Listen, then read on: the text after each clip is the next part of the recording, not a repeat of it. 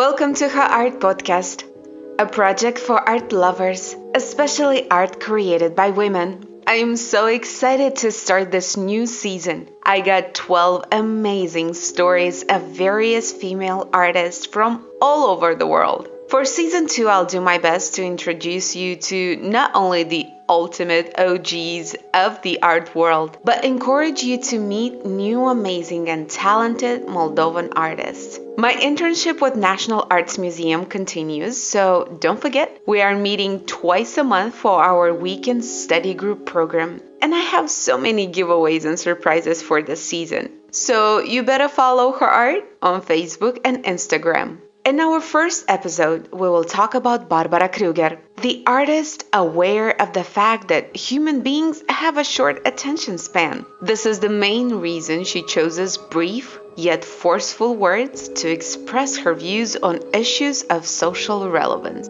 My name is Nata Andreev, and I'm going to tell you 7 curious facts that you didn't know about the feminist artist frustrated by the materialism and consumerism in the modern American society and strives to critically analyze prevailing social, cultural, and political norms through her works. It will be amazing if you could join me for the 8th weekend study group session this Sunday, January 27th.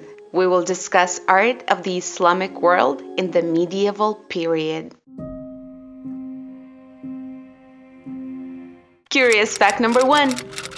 Kruger grew up middle class in Newark, New Jersey. Her father was a chemical technician, while her mother worked as a legal secretary. She was an only child and had a typical childhood. Her first job was a page designer at Mademoiselle. She turned out to be a master at using type seductively to frame and foreground the image and lure the reader to the text. She described her early magazine graphic design work as a big influence on her art.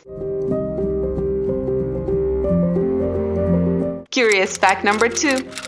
Kruger's earliest artworks date to 1969. Large woven wall hangings of yarn, beads, sequins, feathers, and ribbons, they exemplify the feminist recuperation of craft during this period. Despite her inclusion in the Whitney Biennale in 1973 and solo exhibition in 1974 and 1975 at Artist Space in Fishback Gallery, both in New York, she was dissatisfied with her output and its detachment from her growing social and political concerns. In the fall of 1976, Kruger abandoned art making and moved to Berkeley, California, where she taught at the University of California for 4 years. Curious fact number 3. What's the best way to describe Barbara's work? You know abstract expressionism, right? Well, think of Kruger's art as abstract expressionism. She takes images from the mass media and pastes word over them, be it bold extracts of text, aphorism, questions, slogans, short machine gun bursts of word that, when isolated and framed by Kruger's gaze, linger in your mind, forcing you to think twice about cliches and catchphrases, introducing ironies into cultural idioms and the conventional wisdom they embedded in our brains. Curious fact number 4. What are the common phrases used in her works? You can find several pronouns used in her works, such as they, we, I, or even you. The pronoun has deep meaning for it, can reflect the sexuality, identity, and power. Curious fact number 5. Her poster entitled "Your Body is a Battleground" is considered one of her iconic works. Portraying a woman's face bisected into positive and negative photographic reproduction, overlaid with the text "Your body is a battleground," It was used during the Women's March on Washington in 1989 in support of legal abortion. Curious fact number 6. Barbara Kruger's work has been displayed around the world, from Brooklyn to Los Angeles, from Ottawa to Sydney. Among her awards are the 2001 Distinguished Women in the Arts by MoCA and the 2005 Leon d'Oro for Lifetime Achievement. In 2005, Kruger was honored at the 51st Venice Biennale with the Golden Lion for Lifetime Achievement. Kruger is currently a professor at the University of California in Los Angeles. Curious fact number 7.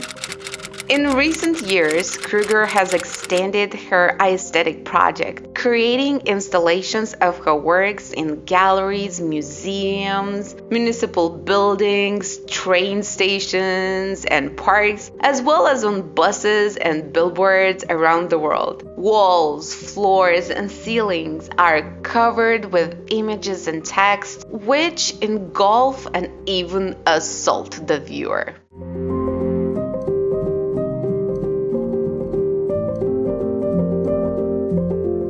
Thank you so much for listening to the first episode of Season 2 of Her Art Podcast, a project for art lovers, especially art created by women. If you want to follow more of what we do, find us on Facebook and Instagram. And don't forget to tune in next month when I'm going to tell you about Nalini Malani, an Indian pioneer of video and performance art. It will be amazing if you could join me for the 8th session of my project with National Arts Museums this Sunday, January 27. We will discuss about art of the Islamic world in the medieval period. I'll see you later.